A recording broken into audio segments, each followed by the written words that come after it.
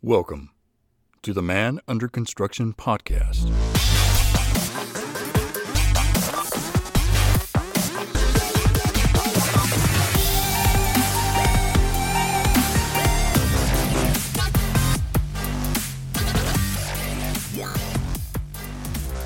It's another episode of the Man Under Construction podcast. I want to thank everyone for joining me once again, for taking the time to listen. And today we're in for a special treat. We are in for something different. But before I let you know about that, I want to thank God for bringing me this far. The past couple of weeks have been a trial for me. Have been pretty tough, and I've been able to stand strong. And I want to thank God for that, for giving me the strength and the courage to push through the hardships and different difficulties that life brings. And I also want to thank my wife, Sheila, who stands by me, supports me 100%. She's always there for me. And I love her so much. And he that finds a good woman is a blessed man. So I want to thank her for that. And I want to let her know that I do love her. But like I said, we are in for a special treat. Today, I have a co-pilot here on the Man Under Construction podcast. His name is Chad from A New Kind of Man. And he's going to be riding along with us. So what's going on, Chad? Hey, good to be here. Your co-pilot. I like that. I like that. Your co-pilot. Just let me know when you need me to take the yoke. I spent years in the aviation industry, so I'm familiar with flying and whatnot. I never flew per se, but I was in that industry. So good to be here. Good to help the men to be who they're supposed to be and to be the best men that they can be for those that they love. Awesome, man. And I really thank you so much for taking the time and out of your busy evening to join me alongside this podcast. But before we go on, before we move forward, to move forward, I'm sorry, we're going to go ahead and jump into the Man of the Week. And this week's Man of the Week is going to be Theodore Roosevelt. And my friend Chad here, he's done some research on that. And he's going to go ahead and delve into that and share a little bit of who Theodore is and some of the hardships that he faced but came out victorious. And a lot of the lessons that he learned and a lot of the principles that he applied are still relevant today. So I think we're in for a special treat to be able to talk about this and apply the lessons in modern times. So go ahead, Chad. Let's go ahead and jump into the Man of the Week. Yes, the Man of the Week is Theodore Roosevelt, my favorite president of all time.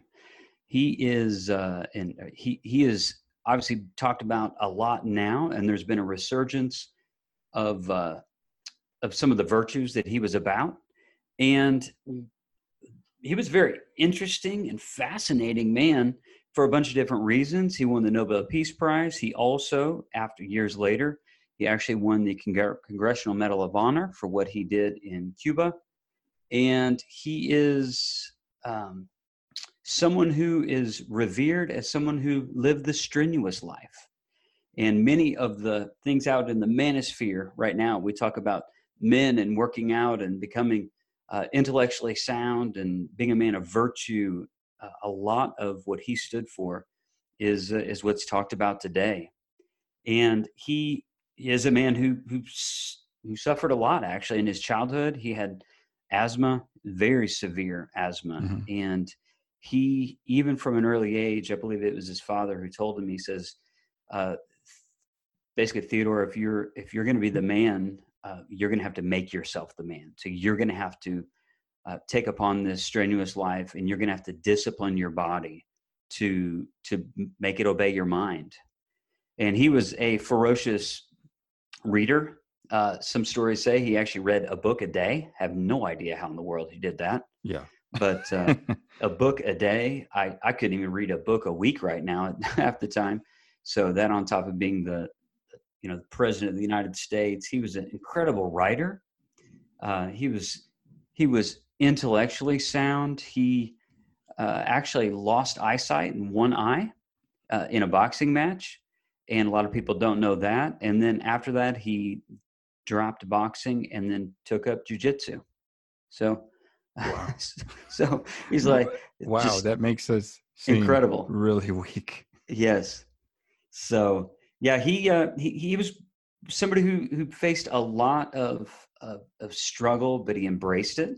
In his day, also, there was this message that was going around called muscular Christianity, very much in alignment with the strenuous life, what we talk about now, of just putting yourself in rigorous situations so you can grow.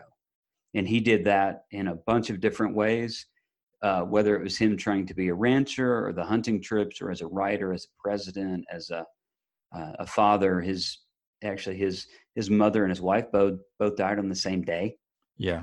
So that just incredible pain that he endured. I think during that time when he experienced that is when he retreated for several years into that, a ranch that he had, and he just dug himself in work and tried to process everything that was going on. One of the things I found challenging in my study, though, and not to judge a man, like I said, because he's done incredible things, but in my reading, just to be fair to what I've seen and the biographies that have been written on him, there is a fair amount too of in that time specifically a neglect of his own kids, and in his withdrawal, that he would withdraw by himself, and then his extended family then would be the caregiver of his kids, and then he would come back. And when he was there, he was very playful, and he was known as being very jovial and playful, but yet I think that he had to retreat just to process the pain. Yeah. And you can understand. It's a tough situation, very tough situation. And to have, like you said, to walk away and just to process things, I'm more than sure it was a very hard choice to make. But maybe he felt that he had to do it in order to I guess, take a short-term pain to be able to come out on the other side better, and maybe perhaps better to his family and to the country. For sure. And that may have just been just his way of processing grief. And like I said, you can't judge someone as to how they process grief, especially something as painful as that. But just to be true to his story, that's one of the things that I found. And incredible statesman. He, I believe he was the Assistant Secretary of the Navy.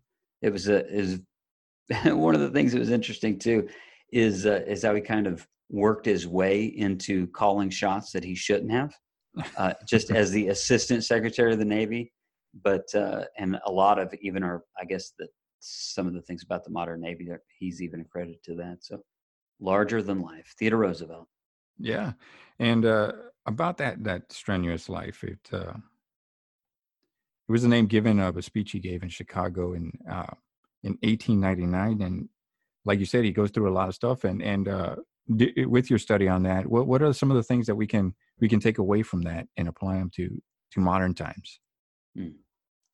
Yeah, even in his upbringing, when he was a child, and that messaging that he heard from his dad, he just embraced the whole thing, to where he knew that the way for him to grow was just going to take discipline. So the strenuous life in many respects is just forcing himself to be disciplined, and he had an internal motor to be able to do the things physically and to read, and he had just such lofty ambitions. Yeah. That every part of his life, he was going at 100% at all times. And bear in mind that he had asthma, and not just like sporadic, like just mild asthma. He had severe asthma, so he had to battle that through doing hard ranch work, which we know is not a walk in the park. And he lived his message. His message was the strenuous life, and so he lived his message, and he compelled men to do the same, just to go out and to put themselves in situations to grow. He understood, I think, better than most men, that the only way that you grow is through intentional stretching. And we have to put ourselves in the way of that, because we will all just naturally find the path of least resistance. It's just part of being human and how we're made, and every part of us strives to make things easier. but he knew that the only way that he was going to be able to be a man of virtue was that strenuous life. So forcing himself to do things, and incredible, Yeah. really. And do you think that some of those virtues and principles are a little outdated or antiquated, uh, or they're very relevant to modern society? Well, I think they're very relevant. I mean, for him, kindness, honor, just being a man of virtue, a virtuous man. He even viewed it as his responsibility as someone who was aristocratic and who grew up with wealth, but he viewed his position uh, as just a tool to help out somebody who was poor or somebody who didn't have as much as him. Hmm. So in it is the virtue of service was strong in his message, and I think that's so relevant today. I mean, that's some of the main core principles that my work is founded upon Yeah. is service and sacrifice, and so his was a whole life of service. You know, even to the degree that even when it cost him, and of course he was wealthy, but even if it cost him a lot of things, he personally put himself in situations because of his upbringing to see his position and even his wealth.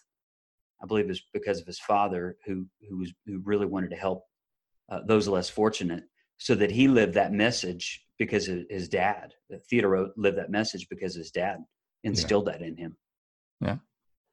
So I That's think all. it's absolutely relevant today. I mean, Yeah. I think every part of that's relevant, and physically, I think there's something there as well. I mean, we have to, if we're going to provide strength and to sacrifice and provide service for those around us, we have to take care of our bodies.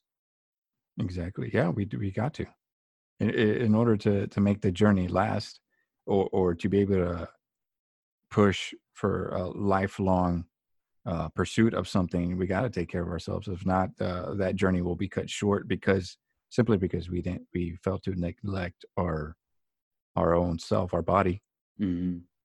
And there But was some of the people who had said that they thought that he had just ran himself ragged several times, to mhm, where he would, because of the strenuous life, that he would just run, and people didn't understand, how in the world that he was able to do the things that he did. But I think there was something about when he withdrew to go to the ranch or to yeah, go into the outdoors, that yeah, was his way of breathing a little bit, unplugging, restoring some strength.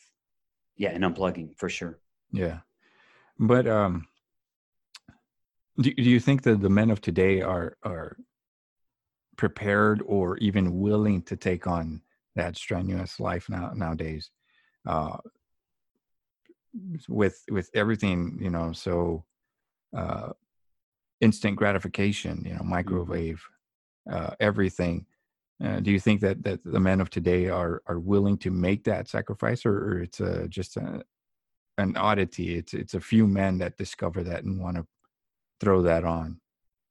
Well, I personally think that it's just a few men. Actually, I think that we all need to shout that message to the rooftop, from the rooftops, so Yeah, everybody hears it. What I've seen, unfortunately, is a lot of men are busy and tired, and not necessarily for the right reasons. They're just busy and tired, and I think there's so much of uh, so many men that I'm around, or that I'm observing, just from my world, as men who need to understand, maybe pull back a little bit and reevaluate what they're spending their time and energy on, yeah. and to unplug, recharge, and to engage in the areas that matter most. I, it just crossed my mind right now when you said that nowadays a lot of men are just busy. But could it be that they're just maybe focusing all that energy on non-productive, non-edifying things, Hmm. things that don't build your mind, your heart, your spirit, Hmm. and kind of like a dog that chases his own tail, just running in circles, and they get tired. They're tired physically, Hmm. tired mentally, but only because you've been running around in circles and not focused it on something that edifies you, edifies the man inside of you.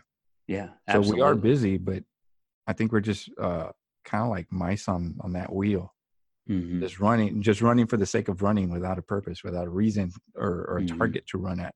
So and I say that because I was that man. I Hmm. was that man, just running in circles, running on that hamster wheel, and until I hit a wall, and I realized that I got to target all that running, all that energy on something that builds me, something that exercises my mind and exercises Hmm. my spirit and my body as well. Kind of like like you said, that strenuous life. And You, I'm sorry, go ahead. oh, I was going to say, I still battle this. I try and be very productive. I don't want to be wasteful of anything, but I can get looped into wasting time or and just have I can just tend to drift into non-productive things and then to wonder where my time went. Yeah. You know. Yeah, nowadays, and it's super easy nowadays because everything Hmm. is at our fingertips. So, Hmm. and it's not something that I've mastered yet. I do get caught up in Hmm. whatever, just mind-numbing things that aren't really relevant or edifying, and they all have its place. I think once in a while you got to just unplug, do something that Hmm. really doesn't require you to think, and Yes. it all has its place. But when it starts to dominate everything else, and you neglect the mind, body, and soul, um, Hmm. that's when it becomes trouble. Hmm. Yeah, I That's when it mean they're starts all to, connected in that yeah, if any one of those areas in my own life, if any one of those areas is failing, I feel it. Mind, body, soul. It's if I am deficient or if I'm depleted in any of those, I just feel it. I just know, okay, either I'm mentally fried or physically I just haven't had a day off or haven't prioritized time off. So I've been just running, the hamster on a wheel thing, hmm and or spiritually, if I maybe have done all these other things and I haven't recharged and centered before God and allowed His Spirit to replenish me, yeah. man, I mean that is just like it feels like my bones are deteriorating when that happens. Yeah, and given what you do, uh, as a as your occupation Yeah. or the call that you have on your life, it's easy Hmm. just to pour and pour and pour, and just like that glass of water that eventually, if you don't refill it, it just runs dry. That's So right. yeah, I can totally see that, and yeah, we got to always stay on top of that. We always got to focus on replenishing every aspect, Hmm. every aspect of our being or of who we are as men. So Hmm. yeah, that's really awesome. That's really amazing. When you sit down and think about it, it's complex, it's delicate, but it's also beautiful and amazing, and kind of blows your mind away if you just really think about how it's all interconnected. Hmm. But like I was saying, like we were talking about, I think a lot of men of today aren't willing to take on that strenuous life, Right. and I think what we're doing is calling attention to that, and we just got to keep doing what we're doing. Hmm. Yep, So I agree, and that's that of the work that I do with A New Kind of Man. It has been heavily influenced by The Strenuous Life, mhm, by my reading of Roosevelt. The pillars of my work is not because of Roosevelt, but yet it's evident in Roosevelt's life. yeah, And the pillars of my work is actually rooted in the Bible and what Jesus did. In Luke 2:52, it said that Jesus grew in wisdom, in stature, and in favor with God and in favor with man. So the four pillars of my work is Jesus grew in wisdom, so intellectual ability, stature, meaning physical strength, yeah, and in favor with God, spiritual maturity, and then in favor with man is relational integrity. yeah, So so these are very much evident in even the strenuous life in what Roosevelt did. Uh, but really, my work is rooted in what it said of Jesus, and I thought, man, he is the perfect archetype of a man. So I wanted to drill into whatever the Bible said about him and then have that be the pillars of my work. But yet, and I'm sure you can kind of connect this, and you listeners can connect this too. Parts of the strenuous life are so evident even in the pillars. Yeah. And now that you mentioned your work, let's go ahead and talk about I know that we were going to do this podcast as soon as you launched your website, but we had some conflicts of schedules and of course, and you're familiar with the certain things that happen, in my life. So we had to postpone that, but let's go ahead and jump into that. So beanewkindofman.com. What's that all about? Tell us about your website, what you want to do with it, what it's founded on, and the mission statement. Like when people go visit it, what would someone expect to find at A New Kind of Man? Yeah, the website is www.beanewman.com, and my handle on Instagram is at A New Kind of Man. So what you would find is, and it's still early in the process of the website. I will be launching a podcast, so that will be the splash page for my podcast and get all of the details there. But also, it's going to be the hub of my writing. So I blog not as much as I guest or what I'll speak on my own podcast. And the podcast is going to be called New Kind of Man. So you'll be able to find all of that on the website as well. Okay. But so it's a hub of my writing for public speaking, but then also the podcast. And really, I just want it to be a resource to help men grow stronger in those 4 pillars, so that the site itself, it puts those pillars out front. So if a man wants to grow intellectually, spiritually, relationally, or physically, I want that to be a great resource for men. So what I hope to do in the future is bring in people who are even more so experts, and they're honed into these areas. And then it creates, again, like just a new man community, if you will. And to tie into the website, but really just highlight other people who are experts, because I don't know everything. I'm growing, so it's as much of a tool for me to grow as it is for somebody else to grow. Yeah. So I need all the instruction that I can get, all the reminders I can get, so I can be the new kind of man that God wants me to be. Yeah. And so, I've read some of your work, and I enjoy it. I love reading it. And like you said, awesome. It's stuff that people can apply to their lives and be a new man, be a new kind of man, an elevated version of yourself. And I do find that in what you write, and I really appreciate what you write. And thank you. So I encourage anyone who's out there listening, visit the website. Well, the website again is A New Man, Be a New Man. BeANewman.com. BeANewman.com. Yep. And so any date on when you're going to launch that first podcast? I'm laying down tracks right now. I've got You're laying down tracks. Whoa. Well, DJ Chad. Yeah, right. Yeah, far from that. But so I am laying down some tracks for the intro and outro. I've got that done. Just needs to be mixed a little. I've got a friend of mine who's going to do that. Okay, awesome. And so it's projected that I'll be releasing around the first of the year. Oh, okay. I don't. Too far. No, it's not. I don't want to rush into it, especially with the holidays and everything coming up. Yeah. And it's exciting. One of the things that I've found is just communicating like this is really a great outlet for my own brain. That working things out and just communicating it just cements it into me. So I want to use my podcast in a similar way that you're trying to use yours to help men to grow stronger, relationally, spiritually, physically, in every aspect of life. So that's really what I want to do with the podcast, and to help them grow stronger. And I want to spotlight men who are winning in those areas. Yeah.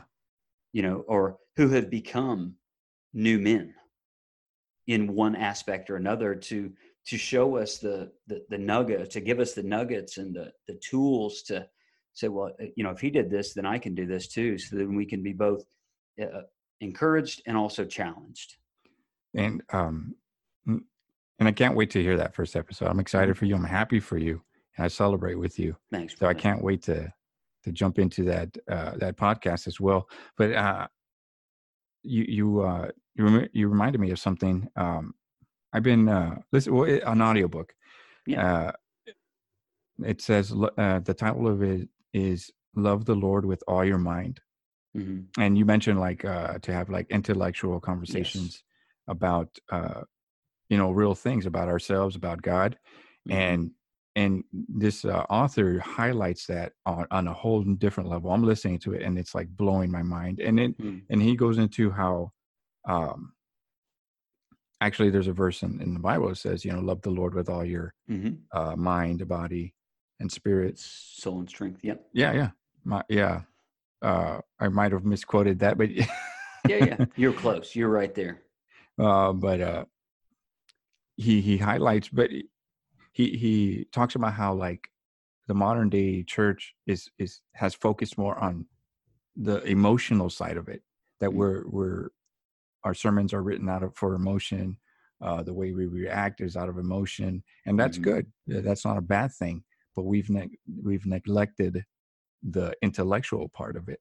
Right. And he talks about how God designed us to be intellectuals, and then he breaks down how the authors of the New Testament, Matthew, Mark, Luke, and John, some were just fishermen. Right. But then they wrote this book in just like a very articulate way. So throughout that, from when they were fishermen to when they wrote it, they grew in knowledge. They knew how to articulate their thoughts and the stories of Jesus and their journey with Jesus as well. So it was just a different take, and I was really blown away by it, just how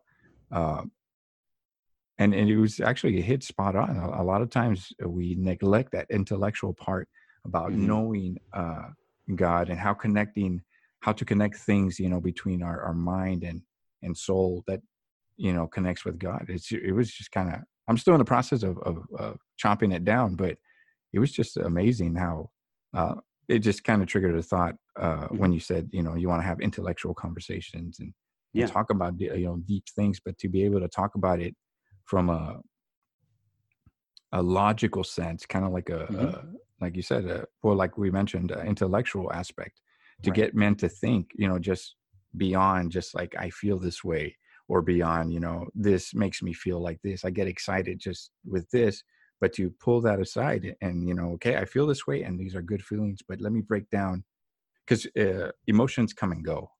Right. But if you break something down in your mind and you understand it, and it's easier to grasp onto that truth that you've understood, because I said, emotions can be fleeting. You can feel happy one day and then sad, but if you know something for a fact and you've dissected it intellectually, it has a better way. It has a higher chance of sticking with you when you understand it, and when you take that approach to God's word and understanding who God is. Of course, we'll never get there, but to understand just little snippets of who God is, it becomes, ingrained in us a little bit better than our fleeting emotions. So I thought that was just really awesome, that perspective. I love that perspective. And I've seen some of that too. And consequently, what I've also seen is because there hasn't been enough of the intellectual side, and because of some other circumstances, what I've seen is men leaving the church or not coming to the church. And it's many churches have, unfortunately, just gotten kind of watered down, and the message has gotten watered down, or it's gotten feminized, or something like that. It's about making me feel good. Right. And while there's an aspect of the Bible that absolutely should help us to be able to process our emotions, but yet what I've said is our emotions are great servants, but they're terrible masters. Yeah. And they serve us incredibly well. And yet, if we're dominated by our emotions, they have to be grounded in something that's beyond our feeling. And the intellectual side is one of those intriguing things for men. I think that most men are they want to learn, and they want to. If you summarize it and you make everything seem like a third grader can receive it, then it's going to seem like all I need is a third grader faith.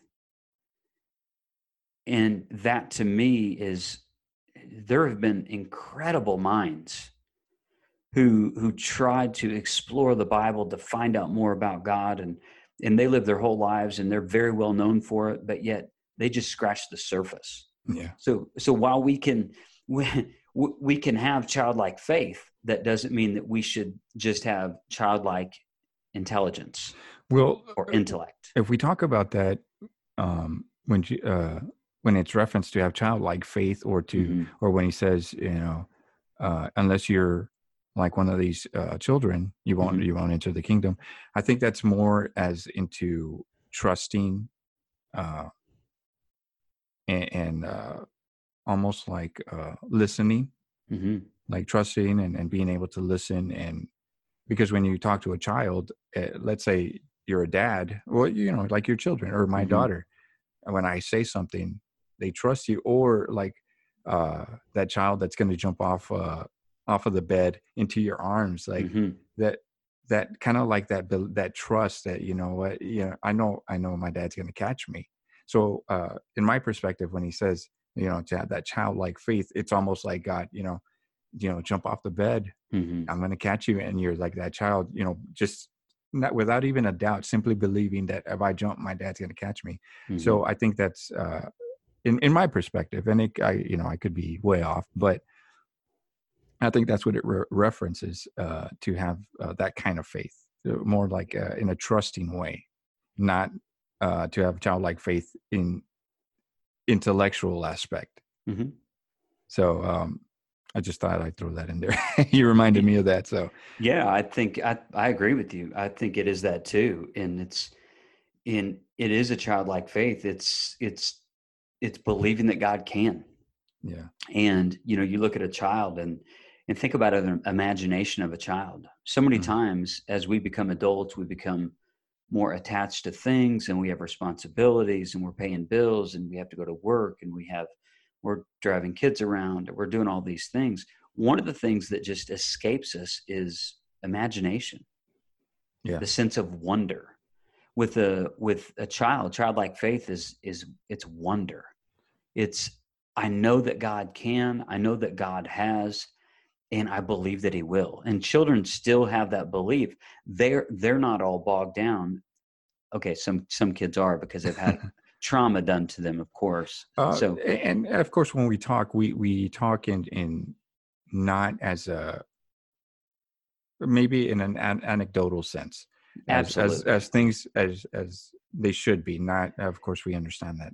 There's kids that suffer great things, but generally, like for the majority of the population, most kids, we're not trying to blanket, or neglect or put aside those other kids that do suffer some stuff. So when we say stuff like that, I know I've had to clarify sometimes, all children.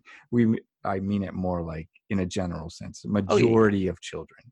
That's not to say we don't care about the younger children. Right. Yeah. But that's amazing. And actually, I did a little bit of studying into that childlike faith. Now that you brought it up, I guess we can jump into it. But also, too, you ever notice when you're a child, you're always looking for your dad or your parents. I remember when my daughter was younger, even the bathroom wasn't safe. You'd go in there and you'd see the little hands peeping under the door. And I think a certain aspect of that too, when he references, to be, unless you're like these child, kind of the child always wanted to be around the parents. Yeah. So there's an aspect of it too that, be like that child that always wants to be around the Father, that always wants to be, in connection with God. Yeah. So there's another aspect of it, of that childlike faith. Even that's not to say that that God goes to, an area to seclude himself for privacy, but that searching, that always longing to be in sight of, your father or your parents, to be in that connection with them. Always, it doesn't matter where you're at you can always see those little hands peeping That's under the right. door. So kind of like you said, that wonder, that always searching, Yeah. uh, is another aspect of that childlike faith. Yeah. It's actually beautiful if you sit down and think about it. It's a Hmm. wonderful thing. I think that, as what I was saying too, is I think with a lot of adults, we miss that. We miss we, as Christians, we tend to, we look at the Bible and say, well, I know that God did, but yet we've lost the ability to realize that God still can. And it's childlike faith that lights that up, to where we look at the God of the Bible and say, no, he's the God of today. And if God can do miracles, if he did miracles, and it's written in the pages of the Bible, he can do miracles today. And he is doing miracles today. Yeah. And it's that childlike faith that also is going to invite us to pray, to, like you were saying, like just to be around the Father, and to talk to him, and to pray and say, and to pray and intercede and all these types of things, and believing in faith and praying in faith, Yeah. you know, for God to show up in incredible ways. And I think that's one of the things that's missing. And I think this ties back to what I was saying earlier, is guys are just busy and tired. And it's kind of like they just kind of put their head down, and they're, I don't think they choose to. I think it's just a consequence of a bunch of different things. Yeah. But I think that a lot of guys tend to land there, and they miss what they could have with a life connected to God. Yeah, exactly. And like we were saying, uh, to kind of tie in, it's important. Hmm. Like it's important to have that childlike perspective. Hmm. But like you were saying, like what you want to do with your podcast, uh, Hmm. like not having that perspective is not gonna, like, it's a part of it. It's an aspect of maturing and growing, and you Sure. need to hold on to it. But you also got to embrace, like we were talking about, what we try to do with our podcast is build the intellectual part, Yes. and merge those together, Right. and have that faith and that wonder. And I think when you have that faith and that wonder, and you connect it with intellectual thought, oh my Hmm. God, like you expand your wisdom. You're Hmm. constantly searching about different aspects about God or life or about man. And I think I have a little bit of that wonder, because I'm always like trying to dig, and Hmm. trying to search, and always reading. And of course, you too, with the research that you do, and Hmm. the studies that you do for what you do for your page or whatnot. We Right. we've we have that sense of wonder. We want more. We just gotta let other guys know that wonder is amazing, and it changes your life. It Hmm. changes your perspective. The more you know, the more you understand, and the more you understand, the more you can do, Right. and the more you do, the more impact that you can have on the people around you. Right. Yeah. And this, to me, this goes really full circle in what we've talked about thus far. Just the strenuous life, spiritually speaking, and intellectually speaking. It's the only way that we're going to grow in those areas is to be stretched. Yeah. So with my work with the New Kind of Man, is I want to help men to be stretched. I want to be stretched. Hmm. I want to interview people who are way smarter than me, who are way more physically fit than me, way more. They've written books on relationships. I want all of that to not just give my version, but somebody who's studied and somebody who's an expert, so we can all stretch and grow. Yeah. And all growth is hard. It just is. It's hard. It's It's painful. just, it is. When you're uh, physically speaking, when it comes to working out, like you literally have to tear the muscle apart. You rip the muscle, and then it grows back stronger. And even when you're growing up, or stretching, when your bones are stretching, that's painful too. I remember, I'm six Yes. one now, but when I was hitting that growth spurt, man, my legs were always hurting, and it's a painful process. Hmm. But now I'm a giant, so that's pretty awesome. You're a giant compared to me because I'm not 6'1". So, but even that, even relationally, like the times that my wife and I've been married, it'll be 26 years next month. Oh man, And that's awesome. it is, and it's just a but there's been a lot of growth. There's been growth on both of our parts, Hmm. but that growth is hard, for us to kind of learn one another and to give one another grace and to be merciful and to work out forgiveness. I mean, all of that is stretching in one way or the other, Yeah. and it's not all these almost 26 years. They haven't all been perfect. We've had some messy years, Yeah. and yet you stretch and grow, and you try and minimize regrets as much as you can, but you move on. You learn from the mistakes and you Yeah, build upon them, and yeah. And sometimes you might repeat mistakes. right. It's like a toolbox. I used to Yeah. push around a toolbox for a living. I mean, I worked on business jets. That's what I did. I have a degree to I have an airframe and power plants license to work on airplanes and helicopters still. Yeah. Thankfully, I'm not. Um, but but I did, and that essentially that industry fed our family for 10 years. It was great. Yeah. But I pushed around the toolbox. For me, I'm always wanting to expand my toolbox intellectually, relationally, spiritually, Hmm. And you know, that's a great analogy.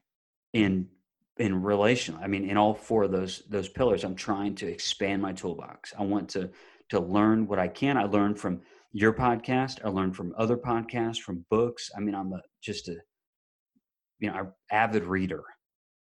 Just always taking in books. So for me, I'm wanting to just expand that toolbox in those four pillars, Yeah. specifically for those four pillars, and that's going to help me in every way. It's going to help me governing the relationships, to be a dad, to be a husband, to be a friend, to be a leader of men, to be a discipler of men, to be uh, a podcaster. I mean, whatever it is.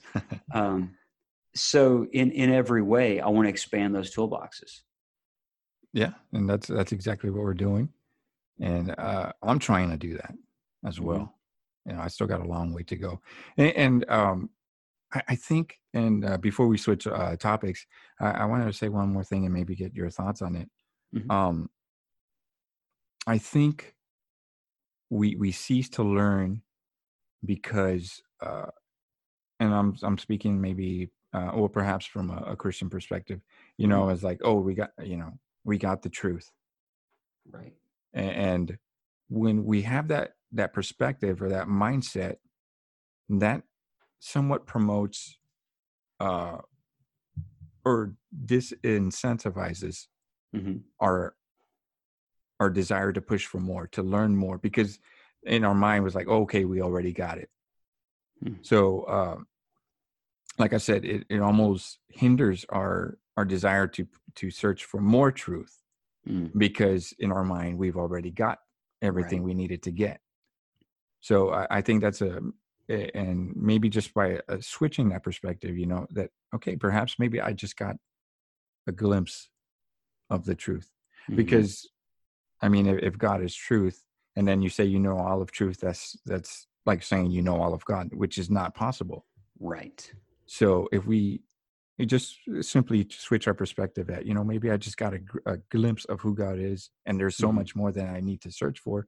Maybe that will change our desire to keep digging, like you said, digging intellectually, spiritually, Hmm. emotionally, and just maybe that little change in perspective could get the ball rolling. I know it has for me, and just understanding that all I've done is just a speck of who or how big God is.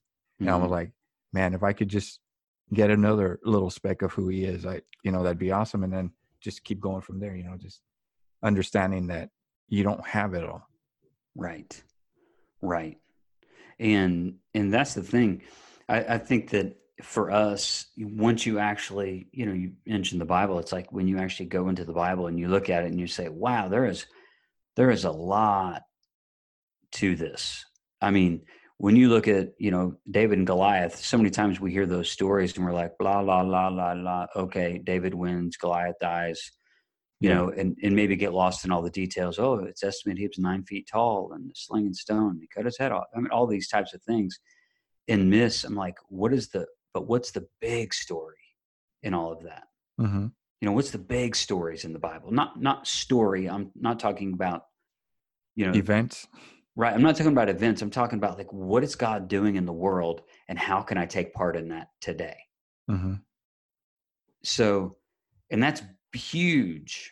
That's to be able to recover. I mean, even to think about the wounds that we have all endured, and that there's a pathway even in the Bible and through God to have those wounds healed.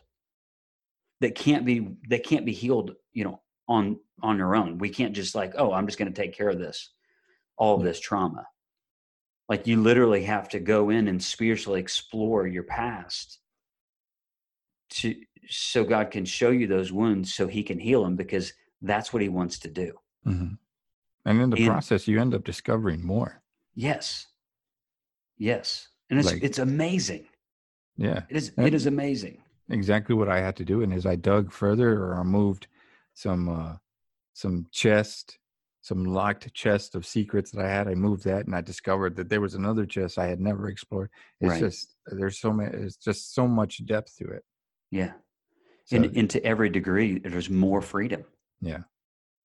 That's what I've experienced, is there's just more freedom. And then, you get to the point where you're like, oh man, this feels amazing. This is like a new perspective on life. And yet then there's like you use the analogy, like there's another chest, and open it up and you're like, oh my goodness. And then it's like, I never thought this was here, Yeah. but I'm so thankful that it is. Yeah. And that you have to do the digging. You have to get out of that mindset. Like I had mentioned, like, oh, I got it all figured out. Right. And switch it to, you know what, I just have a little bit figured out. Let me search for more.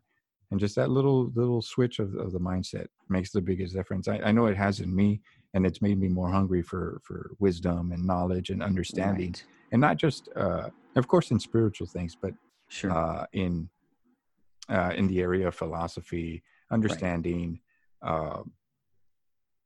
marriage, Yep. Just being a brother relationship. It's just opened up a desire to learn more. And it's changed my perspective a lot. Yeah. And if I could encourage the listeners with something too, it's when we talk about the strenuous life, people tend to go, not people, but guys tend to go like, oh, I need to go to the gym, or I need to do the latest P90X workout, or I need to go do CrossFit, or I need to do all these types of things. And I like those things. Don't get me wrong. I like those things. They're a regular part of what I do, of my normal rhythm of life. And I'm a better individual when I am moving my body and doing movements like that.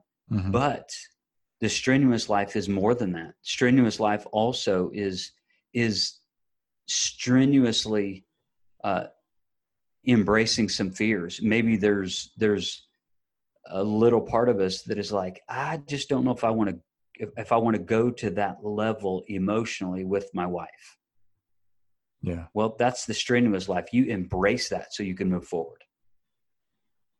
So it's not just in a physical sense, like now I'm going to go do jujitsu because that's what Teddy Roosevelt did. Instead it's like, no, I want to embrace the strenuous life in every aspect of my life. Mm-hmm. And especially the areas that I tend to neglect. Guys, they want to talk about the size of their biceps and how much they can bench press and squat, and how many pull-ups they can do and all of these types of things. But yet what guys tend to neglect is the real relational issues at home. Yeah. And a lot of that is just overcompensating for something that's missing. Right. I'm not saying all the time. No, but, for sure. A lot of times people get over obsessed over a certain thing to compensate for something that's lacking. Yeah. Yep, for sure. Yeah. And I say that from experience. I'm not trying to single anyone out. Mm-hmm. I've seen it in myself. Yep. Yeah. Same with me. I mean, my personality type is it's a funny story. I'll tell you the story. I've never said this on a podcast, by the way. So here you go. Get ready. All right. I feel honored. Bring it on. So when my wife and I got married, we were both 19 when we got married. So we had life figured out. Of course, we're 19. What 19-year-old doesn't? Yeah. And of course, all the answers. Right. Of course. So we had no idea how to deal with conflict. I wasn't even a Christian at the time, so my idea of conflict was, I'd heard somewhere you just don't go to sleep angry. So we would have it out, and we'd have words, and we'd sit there, and I would not let my wife go to sleep. Like, I would not let her go to sleep. I was like, no, we're not going to bed angry. And like, it was just, and then eventually 3 or 4 or 5 o'clock in the morning, she's like, I'm going to sleep. Like, you do whatever you want. And so she would roll over and go to sleep, and it would just make me more mad. One of the ways that I had no idea how to process all this, right? Yeah. No idea. And I wasn't doing it right. I wasn't doing it well. The only way that I could do to process it, and you talk about avoidance, is we lived in an apartment complex, and I was an E1 in the Navy, and then I made E2, and I thought, I was like, I went from Spam to burgers on the grill, and I thought, I was the king. I mean, it was like to that degree, right? So we were living in this apartment, and when we would have these conflicts, I literally would run around the apartment complex. Instead of actually learning how to talk to my wife, I would just have all this energy and all this frustration, and I literally would just run myself tired, in essence, to bury it. Yeah. And she would sleep soundly. Like, after all that happened, and I would literally run around it at night. And it was, now I sit back and it's just like the most foolish thing. And it's because I didn't know how to process all that stuff. I had no idea. I had no direction on how to work through the conflict, how to even have a conversation, and the whole relational integrity. I didn't know how to be honest with her about what was going on inside of me. I had no idea how to articulate that. Yeah. So I had all this energy and angst as a 19 and then 20-year-old. I was like, I'm just going to go run around the apartment complex until I'm exhausted. Because that's the perfect logical thing to do. Yes. So at 19. Right. That's your takeaway from this podcast, right? but all that to say that, I mean, honestly, it was just it was an avoidance. Yeah. And in some ways, I think I was running and almost abusing my own body, because I just had this internal frustration that I didn't know what to do with, and I wasn't handling it in the way that I could. So the only way to handle it was to take it all upon myself and run until I was just flat exhausted. And people deal with it differently. I mean, like, you would run, and thank God it didn't turn into drugs or alcohol. Right. Just different. Sure. That's the way you buried it. So yeah, I can understand, but it wasn't a healthy way to do it. I mean, for me, I would do the same thing. I would just shut down and not say anything.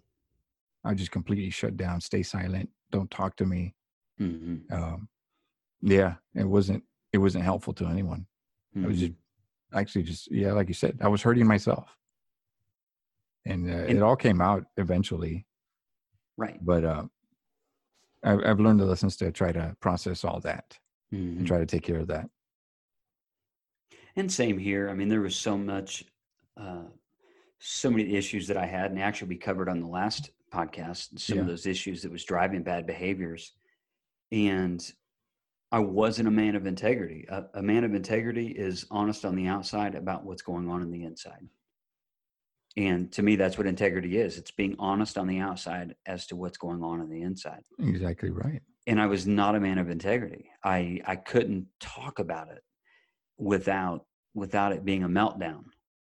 And there was a lot of those wounds that needed to be healed. And yet foolishly, man, I'd be out there.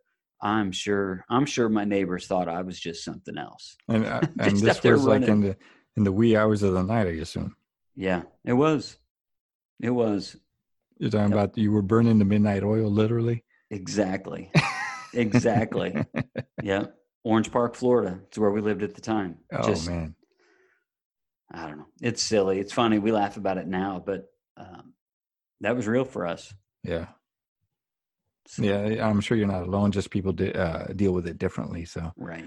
Oh man, but I know I know we hit some hardcore stuff. Yeah, and some deep stuff. There is actually there isn't a proper segue to to what we're going to transition to, but we're going to touch a little bit about the NFL. Man, that's deep. That cuts deep. I'm a Dolphins fan, and we haven't won a single game. It doesn't get much deeper than that. Yeah, we're below the surface now. We're talking about some real issues. Man, and I'm a long-term suffering Dolphins fan. To my left, you can't see it right now. I've got a throwback helmet from the 80s, like Oh man. literally thrown way back from the 80s. I became a fan back in the Dan Marino days, and been a fan ever since. But man, they don't make it easy. Oh man. They That's don't all I make it easy. remember. That's all I remember, the Dan Marino days. Yeah. But but I'm here in Texas. Mm-hmm. So it's either you're Texans or a Cowboys fan. Right. And I'm not a fan of the Texans, and I'm a casual observer of the Cowboys. Okay. Not necessarily a fan. I was more of a fan with the Troy Aikman days, Emmitt Smith and Mm-hmm. Michael Irvin. Those were pretty cool times to be following the Cowboys. And my wife is going to listen to this. Because of her, I'm a fan of the Chiefs. She's a big Chiefs fan. She's a big Chiefs fan. So she's kind of gotten me into it, and I like Patrick Mahomes. I like his demeanor, the way he carries himself. He's a good sportsman. Yep. But he seems like he's having fun on the field, and that's what I love about it. Yeah. For him, he just looks like he is just a kid on the playground, just having a blast. But he's got an incredible skill set too. Yeah. Yeah. He's can run, he can move. Yeah. But unfortunately, like most mobile quarterbacks, they do suffer from injuries a little more than you would say a pocket quarterback, as in the love-hated Tom Brady. Right. Yeah. So, yeah. And it's kind of an incredible time even to be a NFL fan, because I think that there's a transition happening. Tom Brady's he's almost a throwback to the older, like Dan Marino type, where they're not running, they're just more traditional quarterback. Yeah, position. you sit back and 2-3 step drop and let go of the ball. And I mean, Tom Brady's incredible. He is, to me, in my opinion, he is the best of all time. I don't know how anybody else could say anything else as to what he's done and the teams that he's been on. I still root against the Patriots, so don't get me wrong.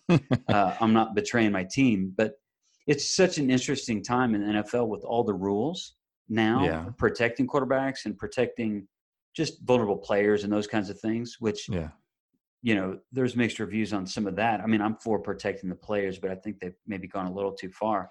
But even protecting, sissified it a little bit. And I remember watching highlights from the Raiders that they would drag you across, like they would drag you for 10 yards and throw you on the ground. Yes. And no foul was called. Right. And they'd step on your chest on her way through. Yeah. Like, man, that was intense. And now like you run past them and a little wind throws off their balance and you get called for a foul. Yeah, there's a lot of those fouls, I think, that are just like, oh man, just the wrong place at the wrong time kind of stuff. Yeah. Maybe because you got momentum on you. You're already running at full speed. There's nothing you can do. Yeah. And then you get called for something like that. Yeah. But the one thing I wanted to say about the Cowboys, and I don't know, I'm pretty sure we got Cowboy fans out there.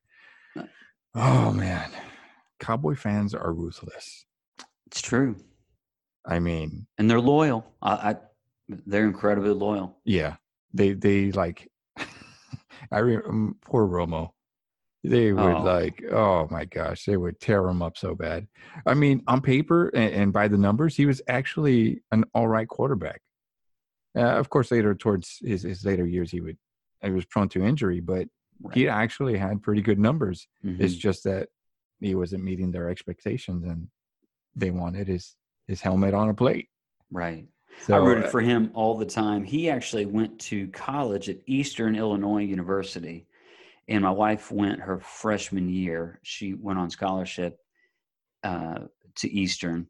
And so I rooted for him like crazy, and they would talk about how gifted he is. And then it just never pulled through. Like he never had the team to really do something big, but they seemed like they're really close. Yeah, they were still putting the pieces together. Yeah. And I think they have now on paper, they have all the pieces, but something's not functioning. Mm-hmm. And the crazy thing is if you let the fans down for one game, two games, they want you out of there. I mean, I even heard rumors, or I'm pretty sure you saw the rumors that Jason Garrett's job is in jeopardy. Yeah. I even remember the first year that Prescott played, and he wasn't doing well a couple of games, and they were like, "Bring Romo back." And I was like, "Oh my gosh, man, come on, give the guy a break." I'm telling you, those fans they're loyal, but they are ruthless. It's so true. Now, Dolphins were on the. And I'm sure it's like that for each you know, team that's out there. You know, their fans are for just sure. as ruthless. Yeah.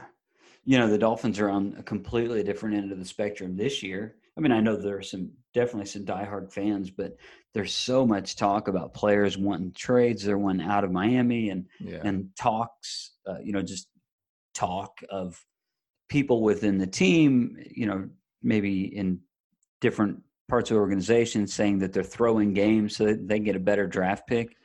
And I don't even know if that's true or not, but I'm like, oh my goodness, how terrible for my team to be associated with being intentional losers.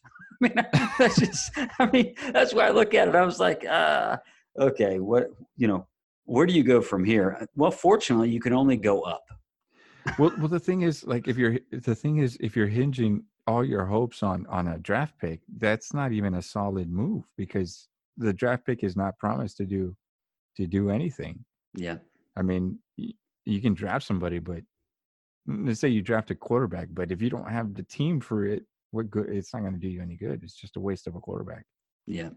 So yeah, we really haven't had a team since Ricky Williams, and I think Ronnie Brown was the running back, the original when in the pros in the recent history, where they brought in the Wildcat offense, and that kind of, it's very common now, and kind of everybody does it. But the resurgence actually happened with the Dolphins, and with those guys, just incredible running backs. And when all of that was happening, defense is pretty sound, and two great running backs. I mean, I think Ricky Williams had over 2,000 yards, like 1 year or 2 years. Ronnie Brown showed a lot of promise. And then, that all disintegrated, and the Dolphins have been, I mean, we've been in a tailspin ever since. Man, it's tough. At least you guys have something to talk about, positive stuff. I mean, you still have Ezekiel Elliott, right? Yeah. There's a lot of drama about him, but I mean, I follow them. But I'm keeping up with the Chiefs. I enjoy watching the Chiefs. They're a lot of fun, especially like you said with Mahomes doing his thing, and it looks like he's having fun, and he's got amazing receivers. I mean, he just throws the ball and trusts his receivers, and most of the time they deliver. It's actually just a lot of fun to watch. So he got injured, dislocated his kneecap. Did the MRI, and he was out a couple of days. He was questionable. They said he was going to be out a few weeks. But they've seen him back at practice for a couple of days.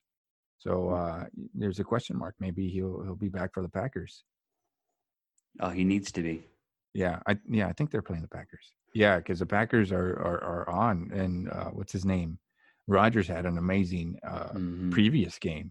I think he had like 5 touchdown passes, and I think it was 6. 6? I think it was. I'm almost positive it was 6. Yeah, I think he had I saw a that. phenomenal game. Yeah, because it was like way up in the records as far as touchdowns. Yeah, we'll see. I mean, I would love to see them, just win it all. That would be a really cool thing to see them win, and to see the Chiefs win, not the Packers. My wife would. No. My No, not the Packers. No. My wife would love that. She would go crazy. She gets into it, and she startles me a little bit. She gets all riled up when they score. And I'm like, whoa, what's going on? Like, all right, let's take it easy. Let's go ahead. That's awesome. Down. But she's a lot of fun to be with when she's watching her Chiefs. So what do you think? Do you think the Patriots are going to go undefeated? I don't think they'll go undefeated. They're saying this year they have that their offense is actually not that great, and that Brady's essentially gone down just to be a game manager. That's kind of the talk. But their defense is really good. Yeah, I don't think they'll go undefeated, but I I would never say that, even if I thought they would, because my Miami Dolphins, I believe in 1972, was the only team to ever go undefeated. So I'm not going to wish that upon my 72 Dolphins. All right. So, Okay. so I'm not even going to give it to them, even if I thought that was the case. It's going to be interesting. I think they have a solid run to take it back, especially with the way they've been playing. And if they keep it up, I mean, the Bills are solid too. And they're in the same division. So yeah, I believe they'll play the Bills one more time. I don't know the rest of their schedule, but they play the Bills, and the Bills are, they're both in the AFC East with the Dolphins and the Jets, and they always, outside of the Dolphins this year, that's a tough division. yeah. They play up to play one another, and I believe the Bills have lost one game. They have a good team too. They've been rebuilding for several years. Did you catch the memes on the Jets that the quarterback was seeing ghosts when he played the Patriots? Oh my goodness! On Monday, I think. Yeah, he said something. Man, I'm seeing ghosts out there or something, and they turned him into the QB. They turned him into a meme, and oh, poor guy, man. He just that's terrible. He was just getting rattled by the defense. Like it was footage. And they had the mic on, and he says like, "Man, I'm seeing ghosts out there." So it's not like, oh, he might have said that. It's clearly, you can clearly hear it. That's what he said. That's awesome. That is awesome. Yeah. Jets. All right, man. All right. So that's the NFL talk for this week. All right. And we're gonna go into our last segment, and if you're ready for this, we're gonna go ahead and jump into the man code. Let's do it. All right. Let's do it. And the man code is? The man code. Chivalry. Yes, the man code is going to be about chivalry. Yes. And the thing you forgot to do is, because I'm going to throw in my little intro there. So the little intro that smooth man code intro that I have. So we're gonna talk about chivalry on the man code. It's time for the man code. Rules that men should follow, but probably won't. Can't say we didn't tell you.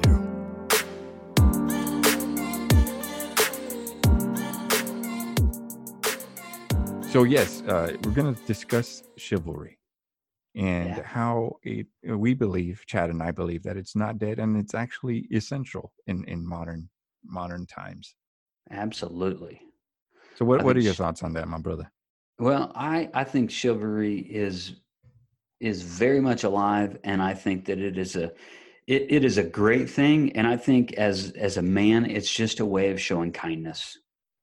You know, I haven't always done this, but for years there's different examples of chivalry, of course, historically going all the way back to the knights. But for me, opening the door for my wife, helping her up, if we're at a restaurant, I hold my hand out to help her up out of the seat, to help her up out of the car, help her up onto steps or something. It's just a matter of being kind. It's not that she can't get out of the car. It's not that she isn't capable of getting out of the car or of doing those things, but I want to be kind as a man and be a gentleman.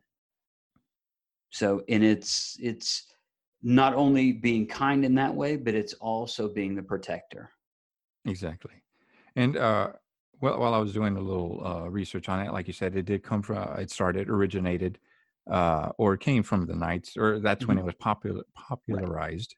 Right. And it meant to be strong in battle, to go out there and fight the war, and also come back and be loyal and kind, be meek to the elderly, be nice to the elderly, the young, and also be loyal to the kingship, right? The royal family, to honor them and be kind and be respectful. So it's two extremes kind of merging together and meeting in the middle. And of course, when we're talking about that, is that you embrace that warrior mentality, that protector, protect your kingdom mentality. But when you come back, you're also have that meek spirit. You're kind and respectful of authority. You're respectful of elderly people or people around you. Be kind, and especially when you come Hmm. home, like you said, to your wife, Hmm. and be that protector, and also be that tender side. So I guess the problem that we're seeing now is that there is no marriage between the two, between that warrior and that meek Right. spirit of a person. It's either you're soft and meek, completely Hmm. embraced, or you're completely embracing uh, that fighter mentality. And we all know most things in excess or in extremes aren't good. Yeah, absolutely. So I think it's a art, or it's a thing that we have to practice, to be Hmm. that protector, that be able to be ready in battle, or when the time comes where we have to fight, and then when Hmm. we come home, take off that armor and be able to help others and be kind to the people we love. And of course, uh, like I mentioned, they were loyal to the kingship, to higher authority. So um, we don't have kings nowadays, but perhaps people that are in authority, or Hmm. people that are above us, or our superiors, be able to be loyal to them and respectful. So I think in that perspective, chivalry needs to come back, Hmm. Absolutely. because we're right now we're seeing a bunch of soft men, and if they're not soft, they're incarcerated because they've embraced full savagery, Right. or they're not very, I guess, uh, people to get along with very well, Right. because they've just embraced the violent side of themselves. Yeah, it reminds me of a great book that I read years ago, and the book was written by someone who was a Green Beret in Vietnam, and then after that, he actually took on the pastorate of a church. So imagine those two extremes. Yeah, very extreme. So Green Beret in Vietnam, and then went into the pastorate, and the title of the book is Tender Warrior. Wow. And so it's a great mixture of not only his story, and his name is Stu Weber. It's not only just the picture of his story and his life, but yet I think that that's really what we're talking about here. It's uh, part of chivalry is that tenderness and the being a gentleman, but yet also being the warrior, being the soldier, being the protector, being the defender when Yeah. needed. And I love what you said. It's like if we go into either one of those extremes, we're going to err in some way. We're either going to be really soft and passive, a man with no spine, or we're going to be on the other side where we're going to be the brute meathead that no one wants to be around. Yeah. That we're the, you know, I have a word, but I'm not going to use the word to offend people. But kind of going either one of those two extremes, that I think we miss the essence of manhood, which is why I think chivalry is very much alive. It needs to have a resurgence. It's a way of being both tender and yet the warrior, Yeah. both at the Embracing same time. both dichotomies, Right, right. both extremes, embracing them and meeting in the middle.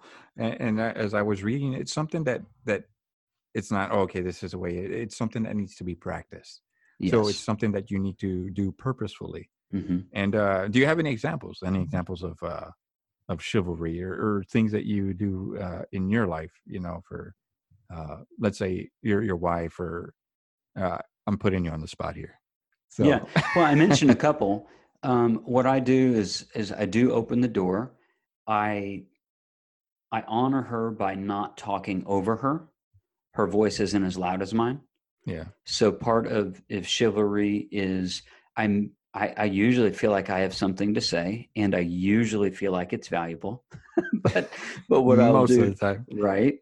And so I will intentionally not speak, just to honor her, so her voice can be heard, because she has incredible things to say, and she's incredibly smart, and she's wise, and she's strong in a bunch of areas that I'm not. Hmm. So that's one of the ways I do open the door for her, as a way of honoring her. She wasn't raised that way, but that's something that we've embraced. I don't even know what year of our marriage, probably um, probably in the range of 15 years ago, I started doing that. If she's taking a step up, I will wait and I will help her take that step up. Yeah. Just by holding her hand. Mm-hmm. I will do those types of things, even in a situation to where I believe part of my responsibility, and this is going to be probably common with you and most of your listeners, we go to a restaurant. I do think that is my responsibility as protector and warrior in a sense. The knighthood, if you will, is to be the protector. So I'll always have my back to the wall and my face to the door of whatever is going on. So situational awareness. So I put myself in that situation, and my wife knows this. Like she will position herself, and she'll know that I want to be towards the door. And so that goes into it as well. Mm-hmm. And really, chivalry isn't just for my wife; it's also for my daughter. You know, I open the door for my daughter too when we go on dates, and she's 16, and we do that. And what I have practiced to her is what a man should be like and what a man should do. And I've given her that example, and hopefully that I've given her a good example so that she would go out and find a man who's going to be good to her and going to honor her and lead her well. But I've been that example, and chivalry has been a part of it. Yeah. And another part of it too, and I don't know if this is so much chivalry, but the relational side of it, tender and warrior, kind of the merging of those two things, is just honestly just honoring the person who's in front of you. And what does the person in front of me need right now? Does the person in front of me, if they need my attention, then I'm going to give them my attention. If it's my wife, if it's my daughter, if it's my son, if it's you, if it's a friend who's here, what does the person need? What does this situation require of me? Does it require the tender side or the warrior side? Yeah, and because, I think that would fall into an aspect of chivalry. Right. And I will defend her honor in any of their honor in 2 seconds if need be. And I believe that that's my responsibility, is to defend their honor. Right. So just as a man. And of course. And I agree with you 100%. In the chivalrous side, and again, kind of merging those two realities, the tender and warrior. Mm-hmm.